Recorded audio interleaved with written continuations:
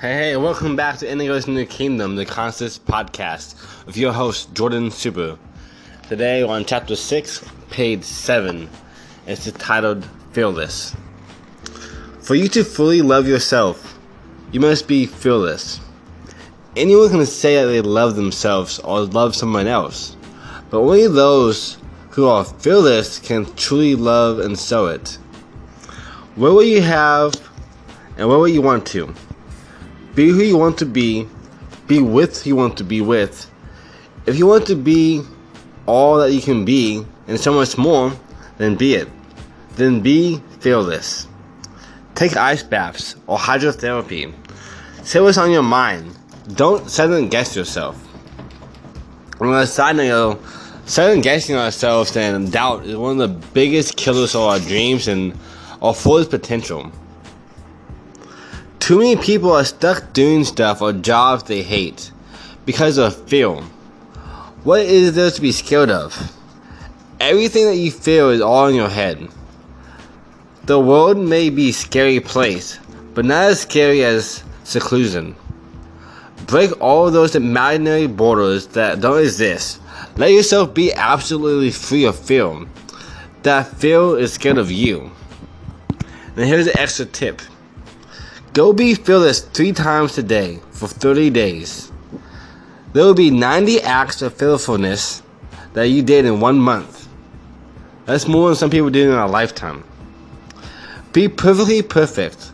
There is more than a way of thinking and acting. It is a lifestyle that you must create and live by every single day. Now, go be fearless in the face of what others would call a nightmare. And then here's a quote most of you probably love by Taylor Swift. I think fearless is having fear but jumping anyways.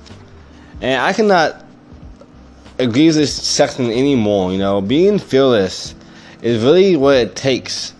Because so many times, we can think, oh, I want to do this, but I could be rejected. Or I want to quit my job, but I could lose everything. Or I want to start a business, but I may not win. I may fail. And that is all based on fear. And I think INFJ, I'm a huge thinker and overthinker. So I have 1,000 scenarios in my head all the time. But instead of letting those scenarios cripple me, I use them as a vantage point to be able to prepare for the worst and expect the best. Or expect the worst and prepare for the best, Make sure that I can always be on both spectrums of it. So the next time you feel afraid of something or nervous, instead of being nervous, we should switch that to a mindset of I'm excited, I'm ready. It is preparing me for what I'm about to do. Psychologists have found out that whenever we are having this nervous tension going on or anxiety, it's actually our body sending endorphins to our brain, letting us know for a fight or flight is preparing us. So stress is actually a good thing, and stress is a stem of fear. So all we gotta do is mind shift on what we're thinking about. So instead of having it be a negative thing, have it be a positive thing. Think that it is preparing me for what's going on. It's helping me get ready, so I can handle what's ahead of me. They always say that God, Allah, the Great Divine, or whatever you call it, they never give us too much we cannot handle. So what are we going through right now? Just know that it will pass and you can make it. All it takes is that first step and being fearful.